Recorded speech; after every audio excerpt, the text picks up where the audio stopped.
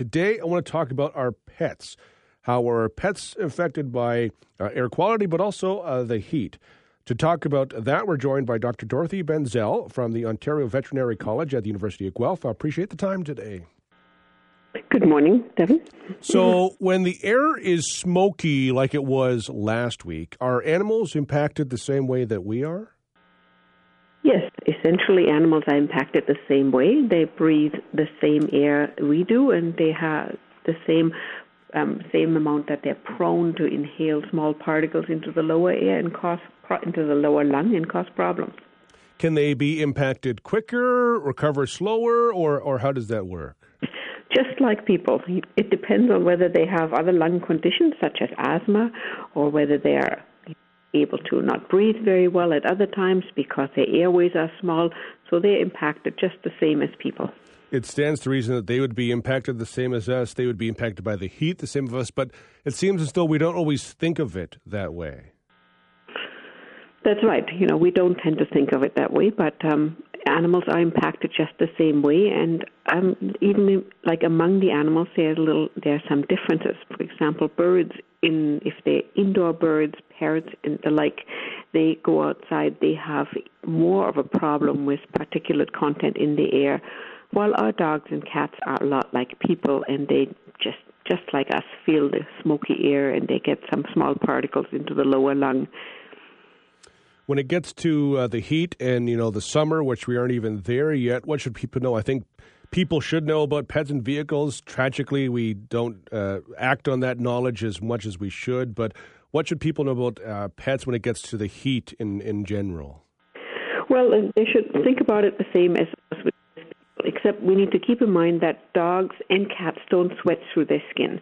So they really do need access to cool air and water in abundance and shade, and they should be allowed to lie. You will see your dog and often your cat lying on cool floor, tile floor, just to help them cool off. How can you tell if a dog or a cat is overheated? Well, low energy, they will be prone, they don't want to get up, and they're panting. That's their way to disperse of excess heat, is by panting. And we will see that mostly in dogs. Cats rarely pant, but then cats are also less prone to exercise exuberantly during heat. What can you do or should you do if they do get overheated?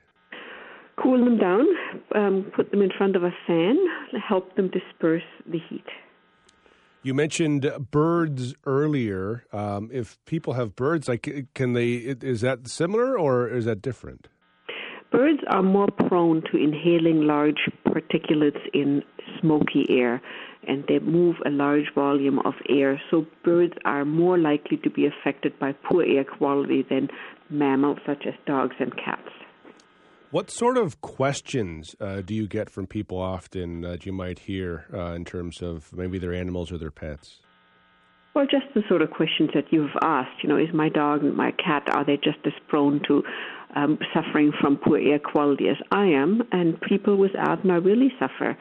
And it's a silent exposure. We don't necessarily experience it now, but poor air quality has a cumulative effect and affects people and pets, especially as they get older.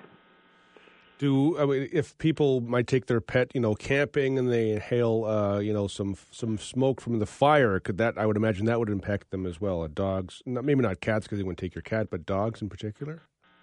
Sure, it can, but that would be transient exposure. That's not cumulative, not like the air quality we've had in the last week or two where we've had no clean air to breathe. It's always been contaminated air with particles and also volatile compounds.